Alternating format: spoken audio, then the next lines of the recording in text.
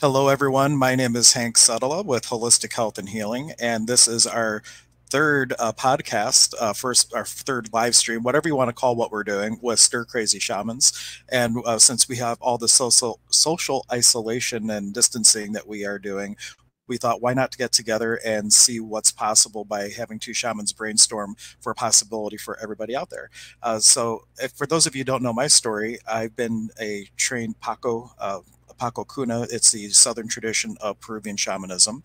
My teacher is Don Zane Kerfman, the author of Inca Mountain Magic, and we host him every other year for a shamanic apprenticeship program, which was going to start in April. It will still start in April, though it might be a little virtual this time around. And then we have Casey, who is kind of trained from his spirit guides, which is a segue into our topic for today. So I'll let Casey kind of introduce himself and how he got into this crazy world of shamanism. Thank you. So I had sort of an abrupt and very intense awakening years and years back. Before I actually was thinking about this the other day, but I have been practicing a form of shamanic journeying since I was a really little kid. And back then, it was a friend and I who just, we believed in what we were doing, but we just thought it was kind of play and imagination. But we even called it traveling to the spirit world. And we had spirit guides that we would interact with and go on these adventures with. And I just kind of clicked that memory a while ago. So I've been doing shamanic journeying really since I was a really little kid. But then there were years and years where I, was not focused on any kind of spiritual path and actually went in the other direction and was like sort of an atheist for a long time. But my guides had other plans for me. So they sort of threw me into the realms of spirit, and I was had all those switches. My ability to see, sense energy, communicate with guides just flipped on really abruptly, caused a lot of chaos for a while. But my guides helped me to work through it. And then I had some human teachers and guides also show up to not only convinced me that I wasn't crazy, but showed me that, wow, all this stuff is really incredible and real, and I can use what I'm learning and experiencing to help others.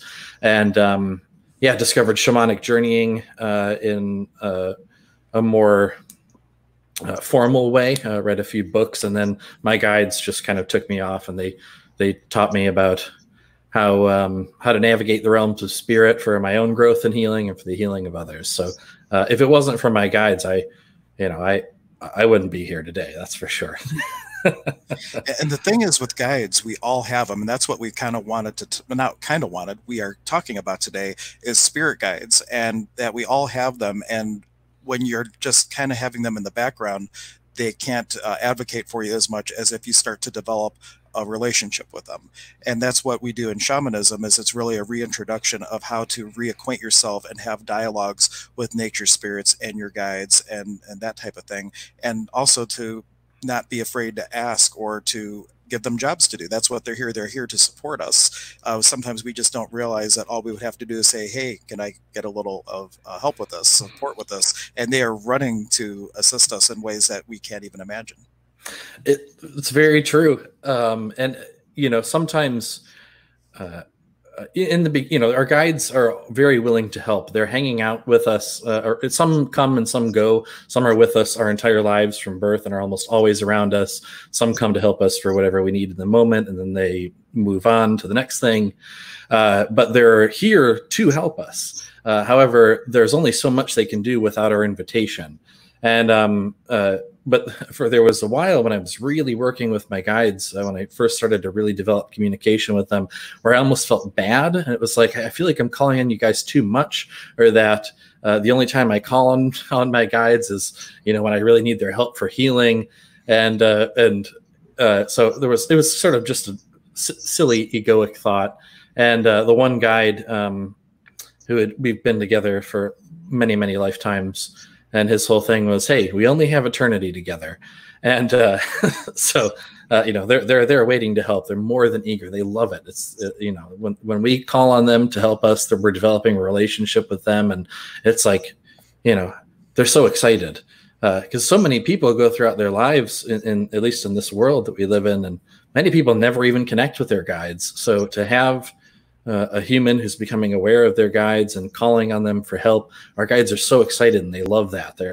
They jump at the opportunity. So absolutely call on them often. they're willing to help. Right. And one thing I can share with you, I find that things that are consistent between different belief systems, it's a testament to their validity. And I'll just give you one example. In traditional spiritualism, there is what they call a spirit band. It's a band of 7 different beings. They all have very specific functions, and they are with you from birth until death, and or probably pre-birth until after death, actually. But they are this band of helpers that are with you throughout the totality of your experience, and then others come and go. In spiritualism, we have ones called the gatekeeper, which is its job is that nothing comes through to you that you're not ready for, right? There's the alchemist, there's a healer. And those are all I remember because I'm not as trained in spiritualism for that part of it than I am shamanism. But now in the Paco tradition of Peru, we have something called the Yanapec, which is a band of 7 spirit beings. The first 3 are animals. The first one's cold-blooded, traditionally like a snake.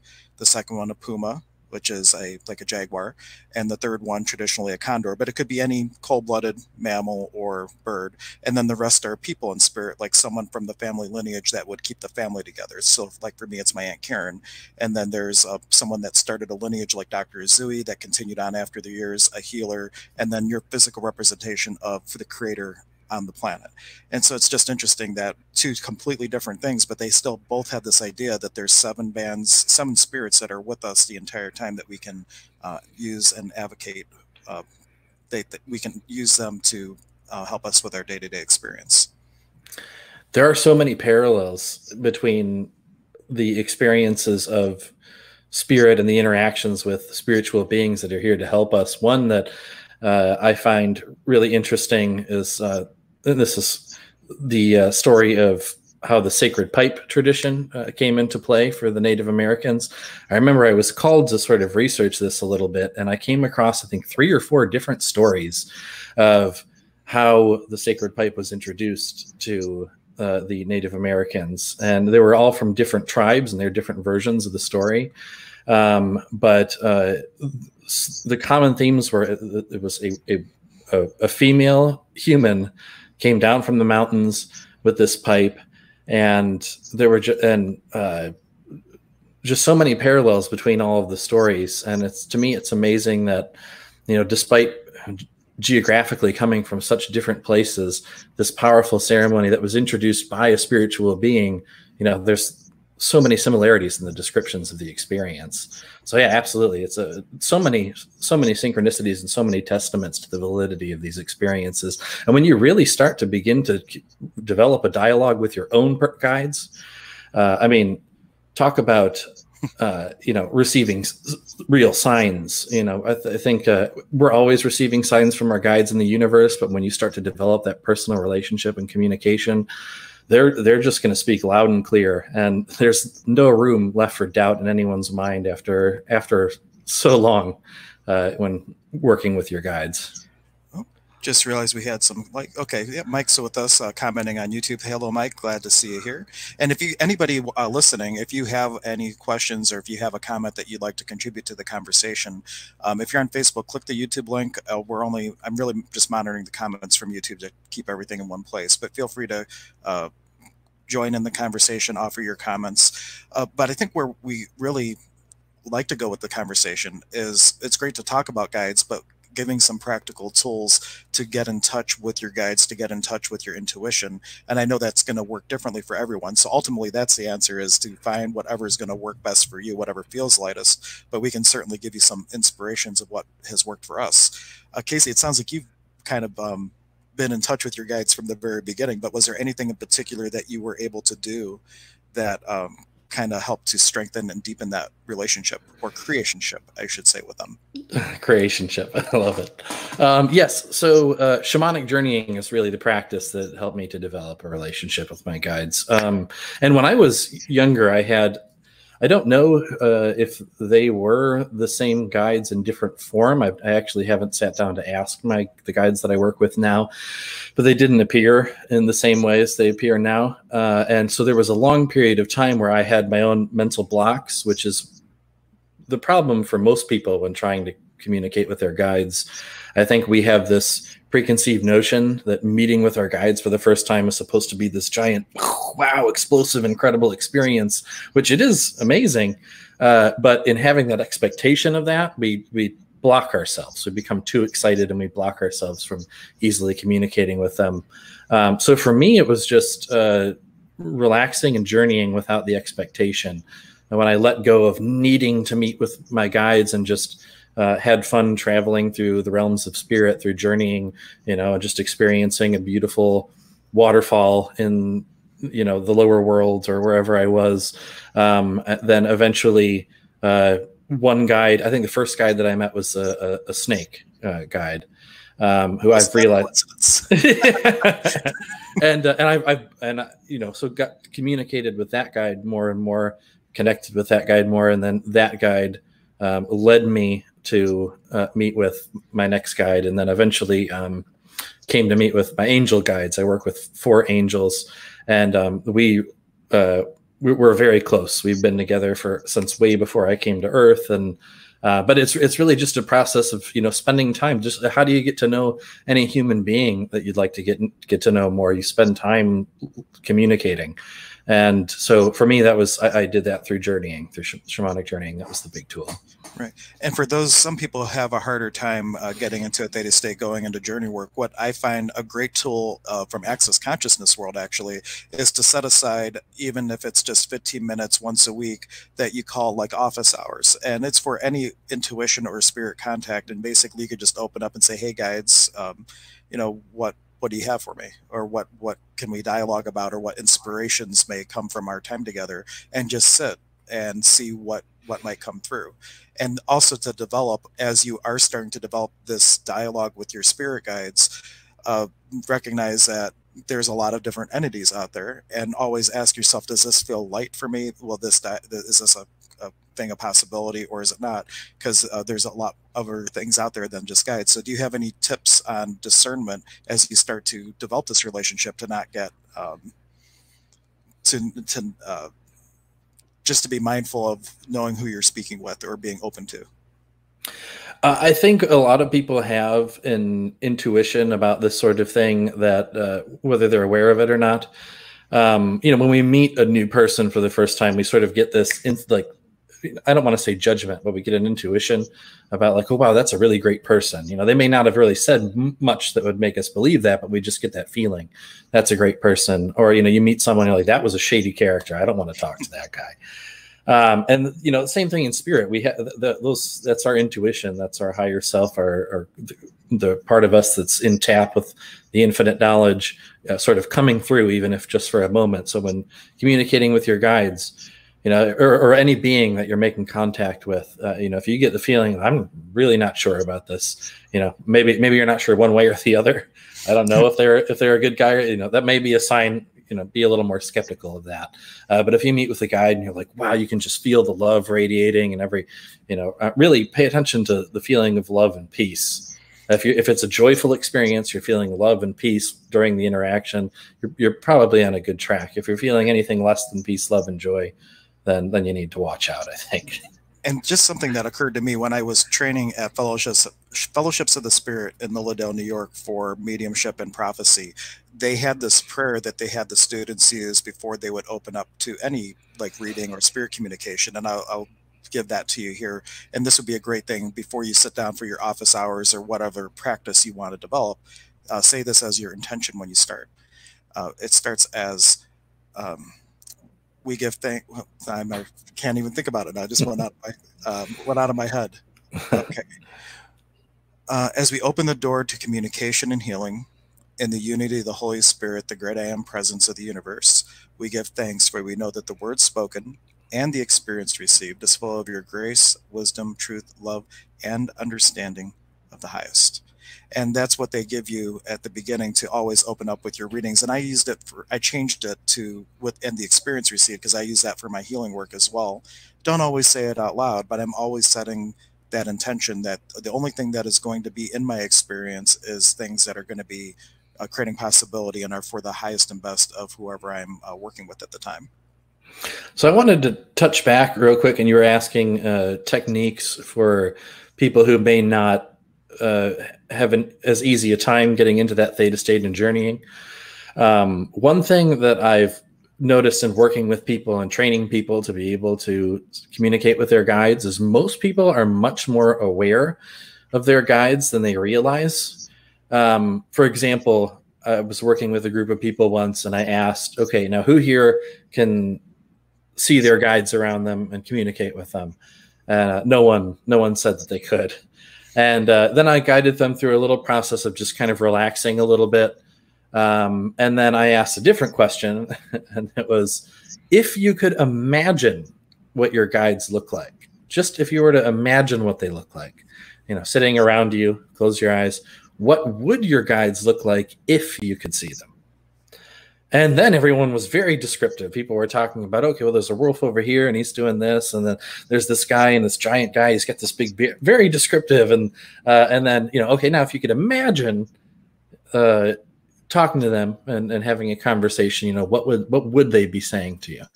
And then people are having a dialogue with their guides. And so it's really, I think, again, that distrust we have in our imagination blocks us a lot. So playing around and just imagining what it might be like to see or communicate with your guides. Oftentimes, well, I think all of the time, you already are. You're communicating with them. So just develop that. Continue to do that until it gets to the point where things start to take on such a life of their own that you'll realize, okay, wow, there's no way I'm making this stuff up. I'm not that wise. I think I might have talked about this on one of our other calls. Like, even if you are making it up, go with it. Because one of the things that they taught at what one of my teachers said, you kind of fake it till you make it. You say, you pretend, what is it going to be? And she used to always pretend that there was this pyramid of light over her house, and that only people would find her that wanted to heal. And she do that visualization every day. And one day someone showed up and they said, like, what's with this light pyramid over your house? And so she imagined it, yet it was perceived by somebody else. So are you making it up? Are you just pretending, or are you actually giving the universe instructions of what you're choosing and creating in your life? This is something I've done a lot of work with. I call it energy manipulation, but there are advanced techniques for moving and controlling energy that I work with people. I teach them how to do this. And so one of the things that I'll do is, without moving my physical body, I'll say, create from my feet like a pillar of energetic ice coming up. And then all I tell the person to do is, okay, move your hands. Where was I? I was over here. Move your hands around this area and just, become really aware of the sensations in your hand. Imagine, you're feeling some kind of energy and describe it. And it's amazing how, I'm seeing and creating a pillar of energetic ice, which, I'm using the imagination to do. And then these people start to feel and like, oh, it's hard and pointy, but not hard like a rock. It's like cold and almost a little wet. And then I tell them it's a pillar of ice, and they're like, oh, that's exactly what it felt like. So yeah, absolutely. Our imagination is the tool that we use to create very real experiences in spirit that not just we experience ourselves, but they're a co-creational thing. And anyone who's perceptive can sort of tune their attention to that same frequency, and we can have very real experiences in real time with other people. Absolutely.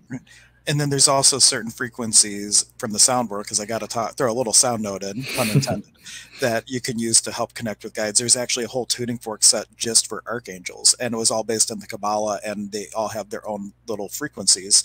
And then numerology 444, I believe, is often associated with angels. Or there's even these little tuning forks, maybe about 2 inches or so, that are called angel forks, and they're just these really high-pitched frequency that when you combine them, all these interactions of sound create these harmonics and these little windows that raise this vibration up around you. And sometimes things like that could just put you in the space where you're more able to perceive the inspiration and the communication from guides, angels, and those upper world spirits. There are a lot of tools that we can use, including plants and essential oils. Like, for example, lavender is often, the energy of lavender, either whether you're using it in a tea or you've just got it around to smell it, or the essential oil or whatever, is often associated with angelic energy, speaking of angels. And I have experienced when I journey after I use lavender essential oil or drink lavender tea, I almost always have some kind of upper world experience, and I'm communicating with angels, and they come through a lot more clearly that way. So yeah, all kinds of tools out there, be it sound or whatever. And rose is probably one, I know it's a little bit pricier in terms of oils, but rose has over 350 different chemical components. And is there a coincidence perhaps of when someone passes, so many people have this experience of smelling roses? And is it because that's just a really high vibrational plant, and that's just another way for the spirit world to make their presence known to us? From my understanding, rose is actually the highest vibrational plant, or flower at least. Yeah, it's definitely from an essential oil standpoint. I don't believe, at least that we've discovered, because who knows, maybe there's some super plant out there that we haven't run across yet. But rose has by far the greatest chemical composition, and it does so many things for you. Yeah, it's amazing. And another really great essential oil for connecting with the spiritual in general is frankincense. A lot of people, it's really not that expensive of an oil.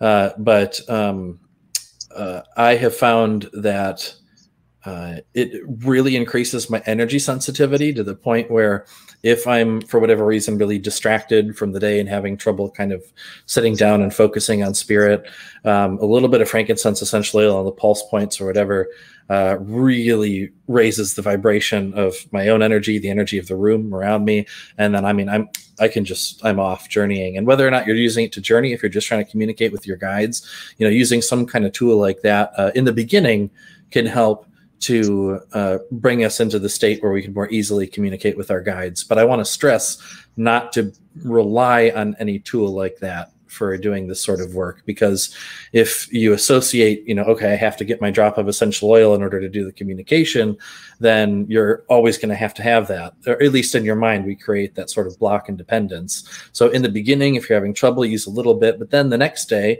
or the next time, remember what it was like to get to that space and do so without the use of any kind of substance. Right. And I put the website up because I'm an aromatherapist and I happen to sell essential oils. We weren't planning on talking about that, but the conversation went there. But if you go to holistichealthandhealing.net, click store, all the tuning forks and aromatherapy products are on the website, including frankincense, if you are looking for that. But the real question to ask yourself when you're going to sit down and do things like that is, what tool might be the greatest contribution for me? And just see what pops to you, because maybe spirit gives you yellow flowers and you want to go out and get some yellow flowers, or you may get an inspiration of what might be your best doorway into that world of communication with your guides and angels. Yeah, and be open to anything, like Hank was saying. Some people even find sitting and taking a bath, really puts them in the correct space. So, it doesn't have to be a sound healing tool. It doesn't have to be an essential oil or a plant. I mean, it can be anything, even if it's just, getting in your favorite comfy spot on the couch and putting your favorite blanket over you to really help you relax, and anything that'll take us out of that sort of hustle and bustle mindset and get us to relax and, enter into a state where we're really open for this communication, because it is possible, but it's much more difficult to communicate with our guides when we're not in a relaxed state of mind. When we're in fight or flight stress mode, it's really difficult to get that work done. So anything that helps you to relax and bring you down, that'll really help to open up that communication. And that brings up a good point. If you think of Maslow's hierarchy of needs, make sure all those things are taken care of. Like, make sure your body's fed and all those things are taken care of, because you notice that self-actualization is at the way top of that little pyramid.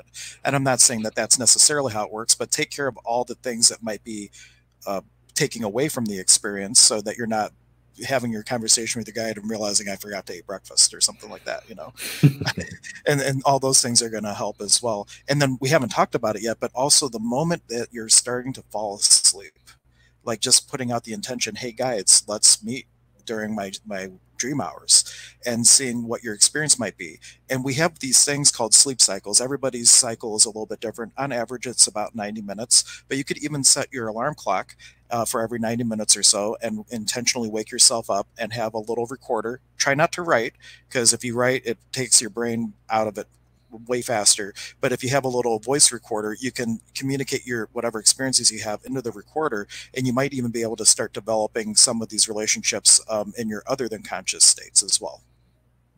Yeah, dream work is it's a powerful space where to get spiritual work done. And like you said, learning to recall your dreams is really important if you're going to start to do that. And was that what you were touching on, is like when you wake up from the dream to sit there and record what you've...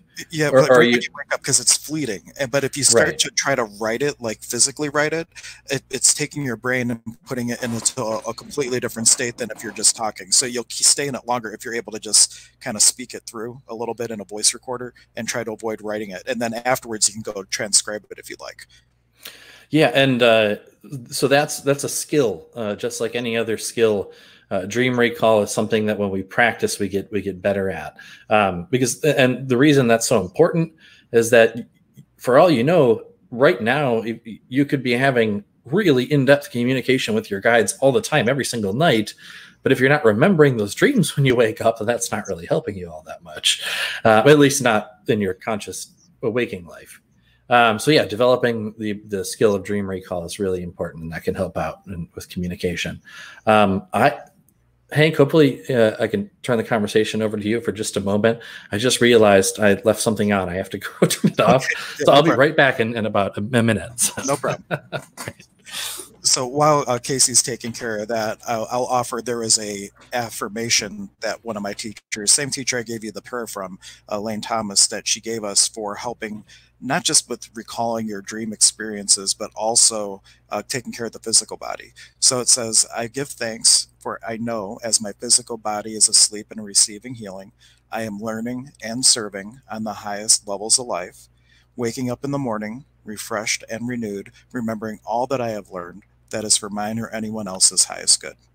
And feel free to tweak that, just because that's the way that I was taught it, and that's the way I gave it to you. You feel that out, and you can tweak the phrasing or whatever to meet what you feel is going to create the greatest possibility for you. Maybe you want to remember all that you have learned, not necessarily just for things that are for people's highest good, but you want to know other things as well. So depending on your intention and your attention with that, it would definitely be a benefit for you. And welcome back, Casey. We got Casey again. Thank you. Welcome back. I'll give it to you offline, or you can watch the replay, because this is all going to be on YouTube. But my teacher, Elaine Thomas, gave a great affirmation where you say it at night, and it just opens up the space for you to continue developing on your spiritual journey and remember everything. So it's a great way. Any affirmation that you want to make is going to be a benefit to you. And that space of consciousness you had mentioned before, that state where we're right about to fall asleep but not quite there, we have so much more direct access to our subconscious mind in that state. And I think I was reading Isaac Newton or someone used to have a technique where they would hold metal balls in their hand, and when he was doing whatever work,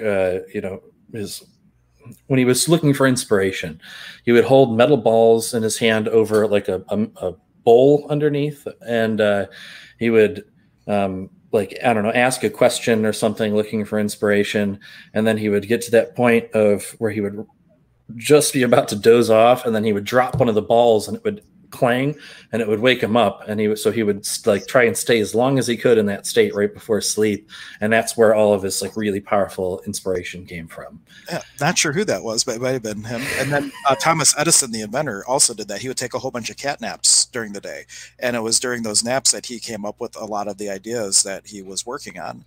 And then probably more in the holistic world, a name that people might be more familiar with would be Edgar Cayce.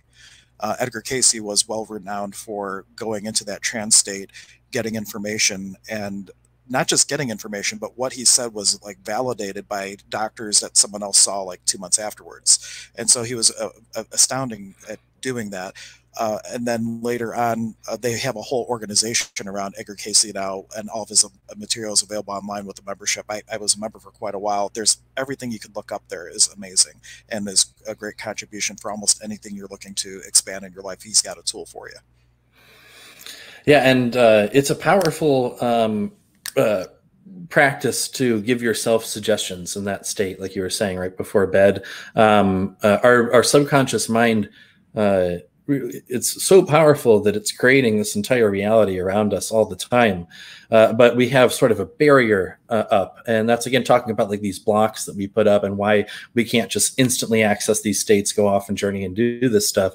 Is there's almost like a gatekeeper within our own mind, also on a spiritual level, but even physiologically, the conscious and subconscious, there's sort of this barrier to filter things out, so that every time, a person says, go jump off that cliff, you don't go, okay, I have to do that because that was information that came in. So it's sort of designed to keep us safe, but but when we relax, we enter into what we call like these theta brainwave states, where we're like so relaxed that we could fall asleep, but we remain focused and awake. That barrier between the conscious and subconscious is broken down. So if you start to give yourself suggestions in that state, and a suggestion could be anything with regarding guides, it could be something along the lines of, I am able to easily and effortlessly sense and communicate with my guides. Just give that suggestion to yourself, and whatever words you want to use that feel natural to you in that state right before you fall asleep. Your subconscious mind is going to go to work to start rewiring itself to make that a reality. And that'll be much more powerful in that state, as opposed to if you were to just say that over and over again in your normal waking consciousness. Right. And one thing to say to that too, and just to bring a little science into it, topographical brain mapping that can show like what parts of the brain are engaged. When you do an affirmation, it's not nearly as engaged as if you do an affirmation, which is when you do it in a way of a question. So you would ask like, what could I be today while I sleep that would create the greatest possibility in connecting with my guides? And you ask a question like that, it engages the brain completely differently, and play with it. Maybe that's not true for you, and an affirmation does work better for you, but play around with both and see what would create the greatest possibility for you and your guides. And keep a journal about some of the stuff too, because you'll find that you might write something down. And I say this, and I never journal at all, but but if you were to keep a journal, and all of a sudden you start to see trends or things that are coming up consistently, it starts to give you some validation, because you might not have remembered what you wrote down a couple of weeks ago, and then you start to see these trends and things of that nature. And it helps anytime we can make a connection like that. I mean, I always talk about synchronicities, but when we recognize a synchronicity, or that we've received a sign from spirit, or that we validated some experience that we had, and we recognize that. And, a big thing is to say thank you for it. So you're trying to have an experience with your guides, you're learning to communicate, and maybe you're not seeing them there and hearing their voice yet, but you asked a question, and then, something happened, like you found a feather as you were asking a question to your guides, and you just knew, okay, that feather was there because that was my angel guide communicating whatever to me. Acknowledge that as being a true experience, and then say thank you so much for this sign, this experience. Gratitude is just one of the most powerful forces in the universe for manifestation. But in thanking, in saying thanks for that experience, we're sending a signal to the subconscious mind that, yes, this is important information. And that's what we're trying to do. We're really trying to sort of rewire ourselves. If you're having trouble and you're just learning to communicate with your guides, it's because we've sort of been indoctrinated and trained that those experiences of spirit or imagination, which is the tool we use to experience all of this, is unimportant. So we have to rewire our brains and tell us that, yes, all of these little experiences, all of these synchronicities are important, and giving thanks and validating in your own mind those experiences over and over again, no matter how small or subtle, that starts to rewire the subconscious mind, and it'll shift your paradigm. And then you get to the point where the communication is so loud and clear that there's no room left for any kind of doubt. Yeah, absolutely. And one thing too, to add to that, is that when you have those experiences and you're in that space of gratitude, you'll find that I'm always big on questions. Then you tell the universe and say, how does it get any better than this? Thank you so much for this. How does it get any better than this? Because the universe does do this huge dialogue with our experience, and then it's going to give you yet another experience that's going to continue to build on the things that you're focusing on and looking to actualize in your life. Yeah, the questions can be really powerful because, as we always say, I talk about the subconscious, but the subconscious is a parallel of spirit and the superconscious and the universe. As within, so without. We're sort of a microcosm of the macrocosm, if I'm saying that correctly. But what's that? Close enough. It's hard to put words to some things that are beyond words. Neil Donald Walsh used to say, I think I'll probably script the quote just as a point, but he said that language is the feeble attempt to put words of the isness to the allness, or something to that nature. I'll begin to his point, right? So then that's a big thing too. Just a point I'd like to bring up. As we're talking about all of this and any spiritual topic that you're listening to any spiritual teacher talk about, the words that we're speaking aren't necessarily important, and really none of them are true. And so what the words are doing is they're acting as a pointer, and we're pointing to direct, real experiences. But you have to go there yourself. So if you get too caught up in trying to figure out the meaning of the words, then you're sort of missing the point of all this. It's what are the words pointing to? Look at that. Right.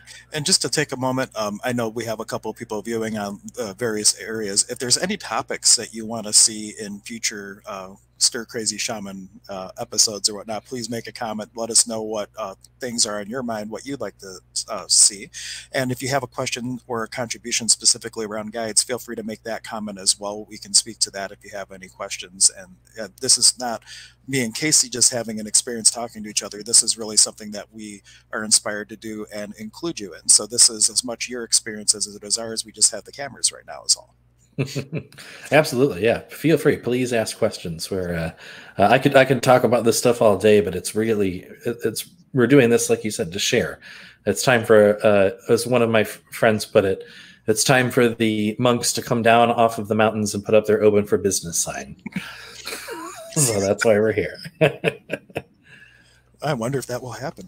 I haven't seen anything on the news yet, but that would be cool. Hey, the newest development in the COVID situation. The monks. Cool. Let's see. Spirit guides. What energy, space, consciousness, and choice could we be while we continue this conversation for the greatest possibility of all view? And if you go back and watch I think it was the last one we did a whole series on how to be centered, and opening up your communication with your guides. That is a huge tool, because you want to bring yourself back to center as much as possible. And more than that, just not be on autopilot, because we're always rushing through life. And this is probably one of the greatest blessings of the current virus, is that everybody had to stop everything that they're used to doing, break all of their structure in their lives, and take themselves into a space of all new things that they're doing.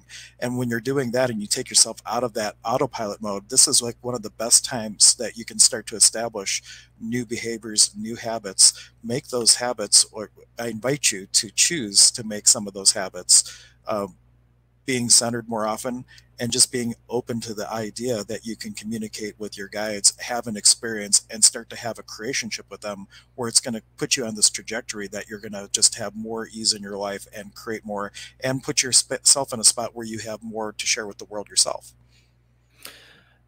And like you said, setting up new paradigms for yourself, new ways of thinking and being. Right now we've got time.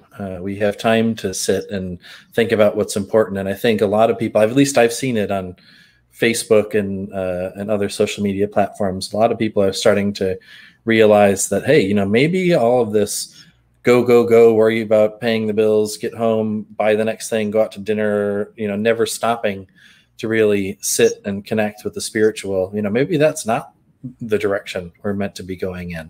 So yeah, take the time now, sit, be with yourself. And one thing that I will sort of point people's attention towards is if through all this you find that all this free time sort of makes you uncomfortable, and you're like trying to find things to do just to find things to do, look at your relationship with yourself. If you're not comfortable just sitting and being with you, then maybe you need to spend some time figuring out why you're not comfortable being with you. and developing the connection with ourselves, and going inward, and really, learning more about us, and communicating more with ourselves. That will open up the doors for us to communicate with spirit. But if we don't have a good relationship with ourselves, and we don't love ourselves, we don't have a good foundation to be going out and having all these experiences of spirit. So first, take care of you, learn about you. Who are you? It's a great question. And one thing too, when it comes to kind of taking the deep dive and learning about you, is recognize that potentially the most unkind thing you've ever done to yourself is judge you.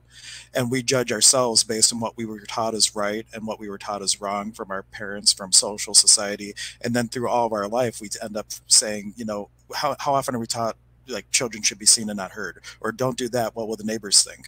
But when you're a child, you are in the space of just pure being, and you're not caring what the neighbors think.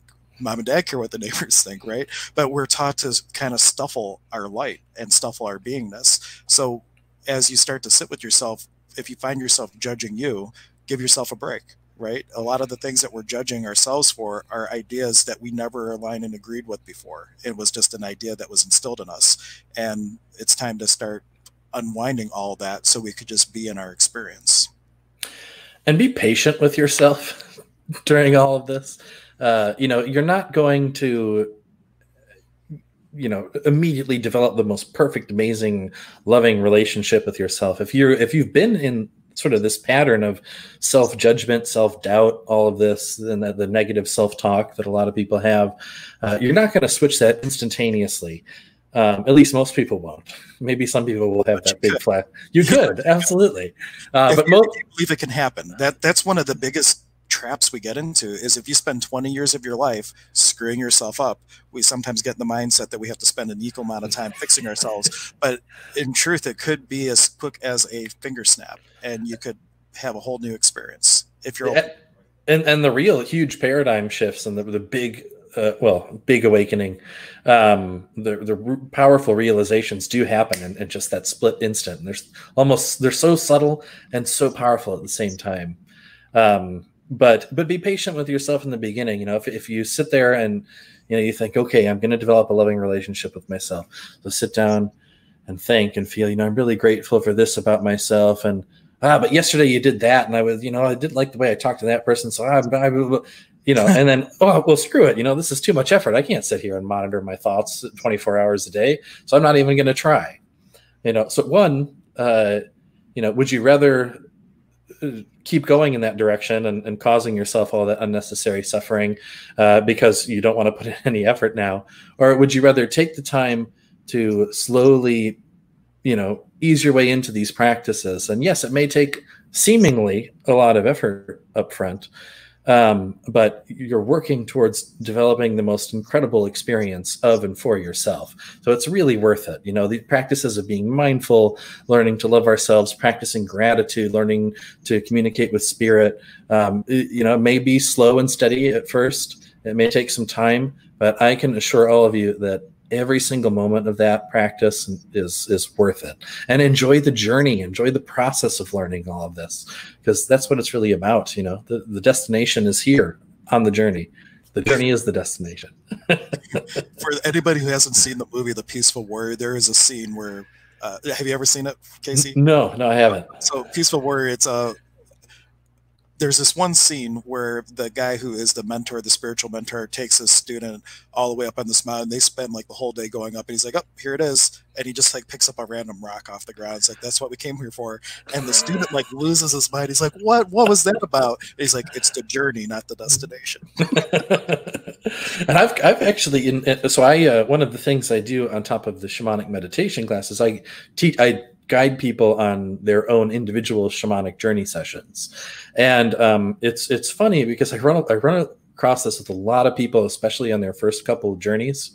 Again, so it's called shamanic journeying. And so I'm guiding this, and most people are able to enter into some kind of spiritual space where they're either in like a natural setting or somewhere inside, wherever they are, but they're walking around and, they might be outside walking on the, physically they're lying on a table in the room and the lights are off or low and all that. But in their experience, they're walking on a beach and they're off, and then they say, okay, well, there's a forest behind me. So I guide them to, they walk through the forest and they're looking, trying to find their guide. And there's like these birds going by in the sky. And then there's a waterfall and they go through that. And, then they come out of it and, they're like, nothing happened. Like, what do you mean? You're talking about the beach and the waterfall. Like, yeah, but I didn't meet with my guide and have that experience I was looking for. And so that's when I remind people, it is called shamanic journeying, not shamanic destination. The journey itself is it. That's why we journey with the experience of the process of journeying, whatever you're doing in that exact moment that you're doing it. That's the end goal, if you want to call it that. Right. And when you go to do work like that too, take a moment and actually invite your guides. Like, you wouldn't have to find them if you just invite them to you. Like, that's actually a Caro technique. They don't go anywhere outside of their own bubble. They call everything into their bubble that they want to work with, and they don't have to go anywhere. So their whole idea of journeying is totally different. Yeah, I'm very excited to learn about because I know that's something I've so much experience going off and traveling through other realms. I think that this calling the energies to us and not going anywhere is going to be an excellent way to sort of balance out my experience. So I'm very excited about all that. For those of you who don't know, Casey is almost completely spirit taught in the way of shamanism. He was taught directly from the spirit world. In my tradition, we call that an Ultima Psychic. It's someone that has that direct connection with the spirit world, and he's just never had the structure that like what I've had going through the apprenticeship program a couple times. But it's beautiful. You can see that though we had totally different backgrounds, one more formal, one less formal, the interplay between us with the knowledge, it's like we didn't come together and write this stuff before we came on. We're just able to speak like this because we have the same knowingness from two totally different backgrounds. And it's really beautiful to see that. It's probably very validating in ways for both of us. Absolutely. I think about that every time we get done speaking, but yeah, it's almost like we're on such a similar wavelength. You'd think we were communicating telepathically or something. But I think that comes from the fact that the experiences that we're talking about, they're universal. We may have subtle variations in the way that things were presented to us and even the way that we, the words that we use for them, especially. I think that's where a lot of the difference comes from. But the underlying experiences of conscious manifestation, communication with energy guides, I think all of that is universal, and we can all tap into that. There's nothing special about me or Hank in terms of. Okay. Well, I shouldn't. Okay, in terms of our ability. I'm just messing with you. In terms of our ability to. Tap in and have these experiences. We can all learn to do that. It's just that we've spent a little more time practicing. So if this all sounds interesting and you haven't had these kind of experiences, just start practicing, start playing around, and remember, we're all beginners.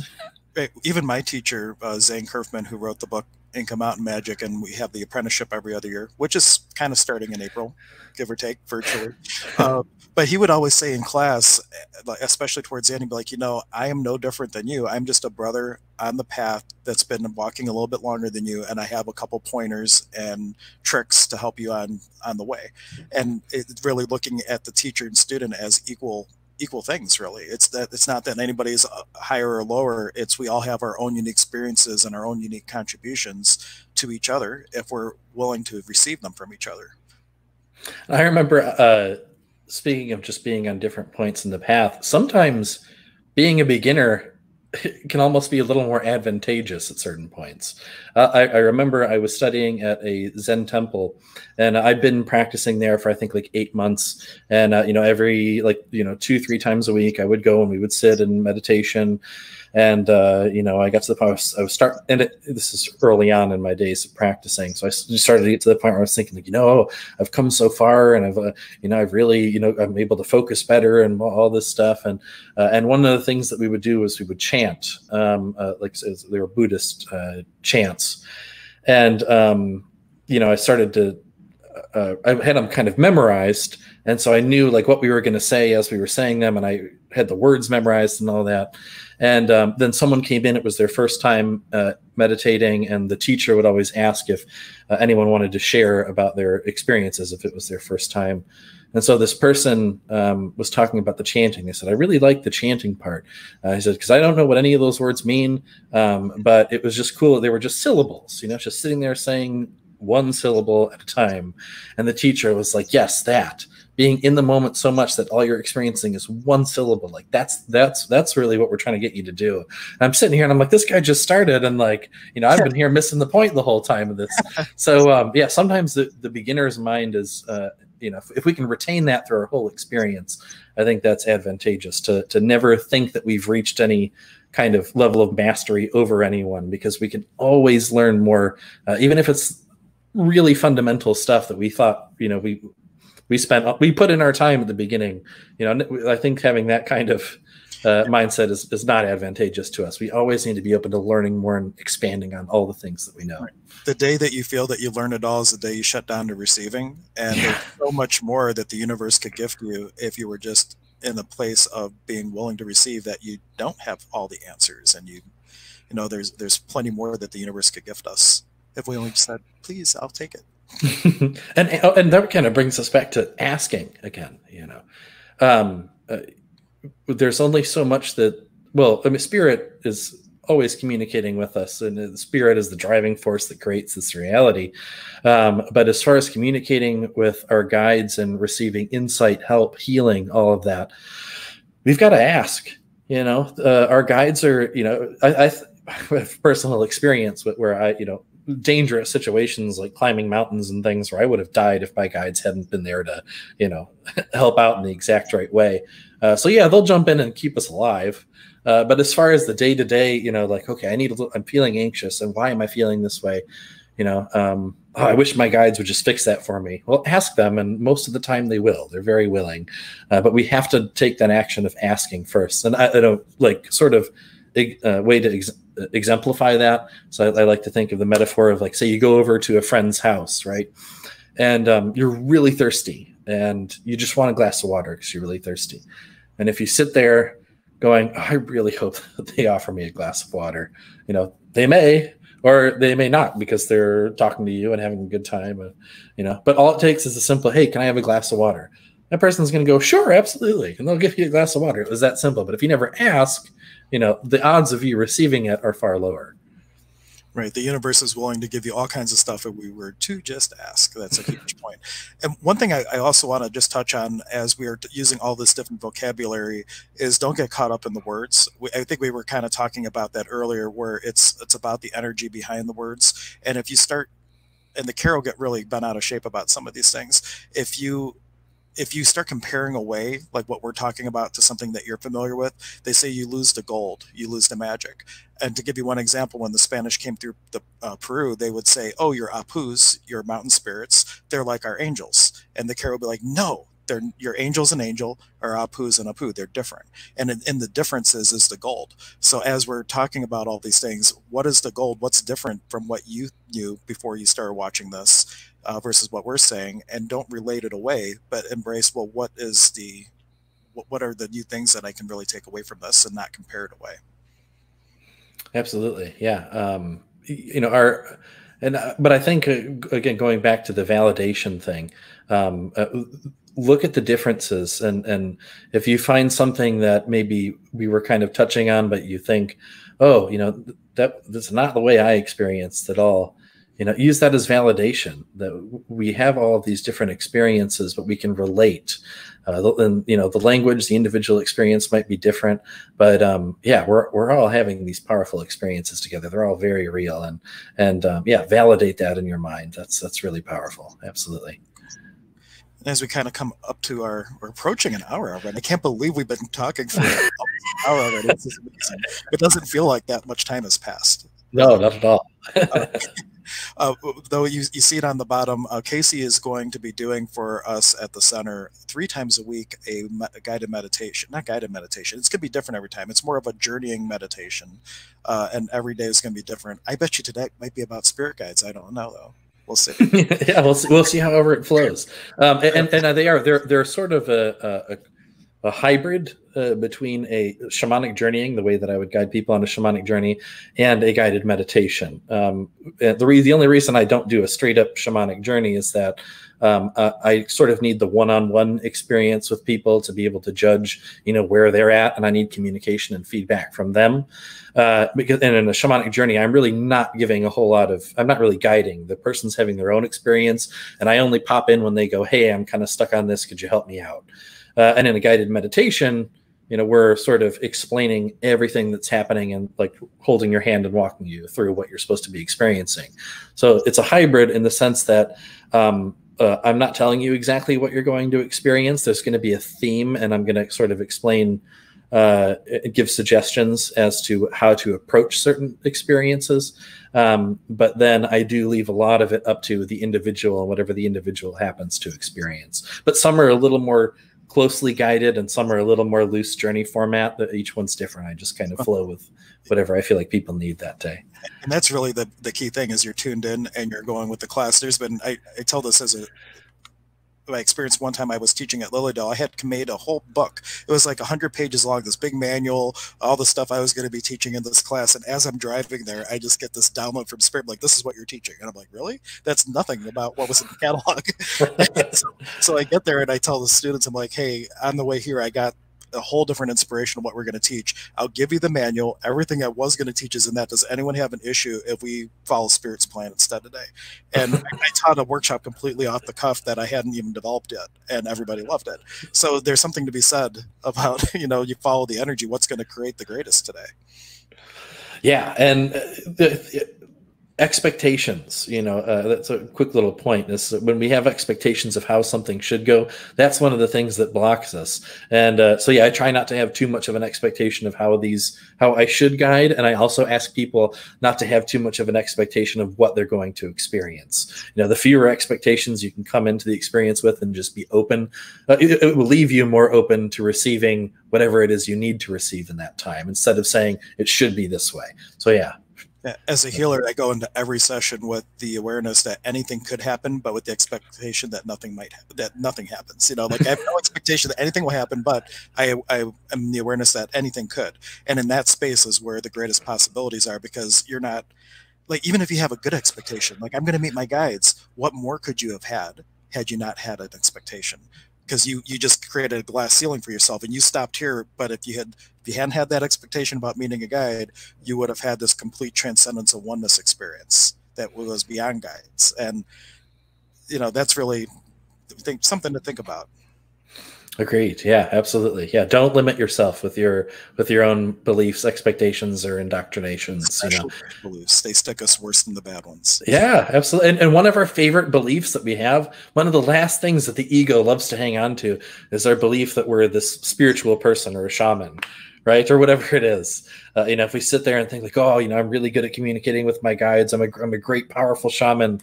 Again, those are beliefs that are limiting you. You can experience so much more than that if you just open up and when I talk about this, it's in the moment, right? Sure, it's great to sit there and empower yourself and think, I am the most powerful being in the universe, which you are. But in the moment when you're exploring, communicating with guides, journeying, doing any kind of work, healing, whatever it is, in that moment right there, be open, be the hollow bone, be blank. Let whatever it is that wants to flow through. There's a old parable about this village, and someone comes running in and says, oh my gosh, there's this monster. It's like a tree that moves. And another villager goes out and he comes back going, "Oh my gosh, no, it's not a tree. It was like a snake." And then finally the wise man goes out and sees what it is, comes back and says it's an elephant, right? So but the point is, like, God is ... Anything you put after that is a limitation. All the words that we put to things is a limitation. So to stop labeling yourself, give yourself permission. I'm not going to tell you to do anything, because they have that saying, "Don't shit on me, I won't shit on you," right? Invite yourself to have the experience where you give yourself permission to not label things and to not define things and come to conclusions, because in the definition and conclusion is where we get stuck. And if we just have awareness and choice, we have this endless playground of what we can experience in our day-to-day lives. And I think that where a lot of people at least I've sort of differed. I don't know. A lot of people have difficulty not, or they come from a place of like labeling things too much, and they have difficulty breaking away from that and directly experiencing things. But it's important to be able to also communicate about these things, because I feel I'm so direct experience, and I've always been so spirit taught that it took me a long time to be even able to have like half of or a quarter of the conversation that we're having now, because everything was just pure direct experience. I had no words for it. So yes, it's, always find the balance. The direct experience is really it. Be there in the moment, experiencing whatever it is, and know that the act of labeling and defining won't add anything to the experience, and often subtracts from it. When we're really there without judgment and without this constant stream of thoughts telling us about what we're experiencing, that's when we truly experience these things. But then afterwards, it's okay to reflect. Don't sit there and think that, oh, I'm not supposed to be, thinking about this in any way or putting any words to it. Sure, afterwards reflect and think, but in the moment, have that direct experience, and don't be so up in the thought stream. And notice that there's also a difference between the energy behind a judgment and an observation. Sometimes an observation is an observation. You're just looking at what is, right? The judgment is when we're defining it as good or bad or right or wrong or something else that starts to put it in the duality instead of the oneality. The oneality, it's just pure experience that you can label any way you'd like. But in the duality, when we start putting it to one side of the spectrum of positive or negative vibration, is where you're anchoring it in the duality, or the reality, we should say. Either way. Yeah, absolutely. Cool. Any thoughts? Because we're over an hour. We made it to the hour mark without even blinking, practically. Right. No, I was actually going to ask you. No, but I think if you feel called, if you're interested in developing more of a relationship with your guides, come and join. Try out the shamanic meditation, because oftentimes that's a lot of what we're doing, is learning to develop more communication with our spirit guides and just all of the spirits that we might encounter in the various realms and worlds that we travel through. But don't be intimidated either, because some of the stuff we talk about might seem like, I need years and years to get there. But be open to the experience. Don't have those expectations. Just, if you feel called, jump on in. Worst case scenario, you had a really relaxing experience for an hour. Best case scenario, your whole life will change. Exactly. A whole new worlds will open up to you. So be open. If you feel called to come on and just have fun. And one thing too, when Casey was doing these meditations at the place where he works at, he's a massage therapist, if you didn't know, hence the massage table behind him. Where he was working at, of course, they shut down. He was normally his meditation classes go for like $40 a head, and when we're doing them online, we have a price point of $10, and then we have abundance boxes, because we understand that with this crazy, unprecedented time we're in, people are uncertain of the future. So if you're in a space where you don't have quite as much to contribute, you could just spend $10, and if you are in a place where you can contribute, you could add another $10 or add $20 and help contribute to Casey and HHH and all that good stuff. So, and also, if you go to our website, there are a whole bunch of other events that are all going virtual, like Empathic Empowerment Training is now virtual, Conversations with God, which me and Sean run. And you're welcome to join us too for that, Casey. It's open to everybody. Thank you. It's all based on the works of Neil Donald Walsh. Power of Possibilities next Tuesday is all virtual. So a lot of the things that we're doing are all going virtual, either with the program we're using now or with Zoom. So it's a pretty cool experience. And we can even bring you on, like if one of you wanted to be brave and come on with us, we could send you a link and we could have you join our conversation and speak to anything that you like. So it's a whole new exciting time. No fear. Feeling excited and ready, yes, but not fear. Absolutely. It's very exciting. And I think all of this is going to open up doors for us, not just now during this time of, quarantine and self-reflection, but I think we're going to be able to carry this new interconnectedness through this wonderful gift of technology well into the future.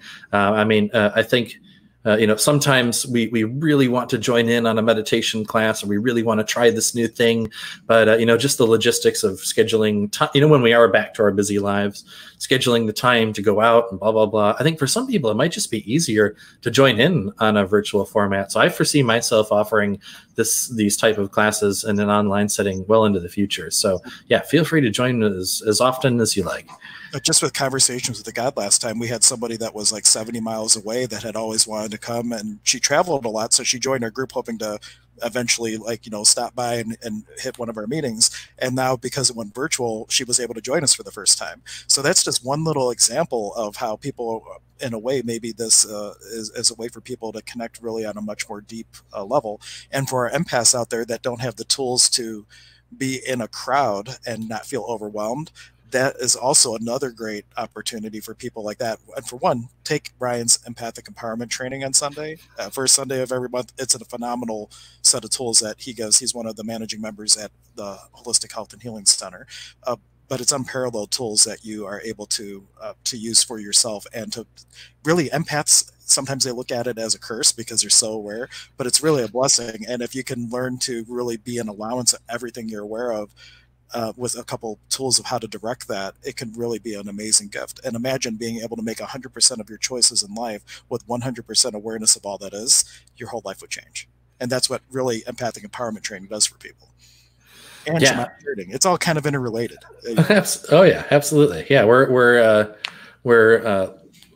learning to embrace and accept the experiences that I think we all have on some level, and we're learning to accept and expand upon those for our own growth and healing. I think that's what it's all about, because a lot of us, we're already aware of energy. We're already aware of our guides in some way, shape, or form. But take these classes and learn to expand upon that, and things can change for the better.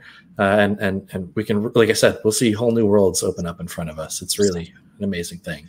And if you're still watching, you made it to the very end. So thank you for watching the entire thing, especially if this is on a replay. Very much appreciative of your time that you've chosen. Take a moment, make a comment on our YouTube channel. What topics would you like to hear? I think we're planning.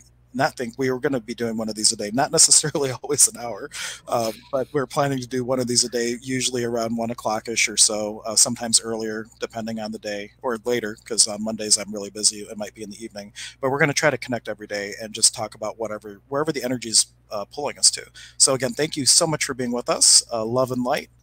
And Casey, thank you for doing this with me. Thank you, Hank. This was very fun. I look forward to the next one. And thank you, everyone, for your attention and energy. Thank you. A Nike. Arpichai Sonkolai.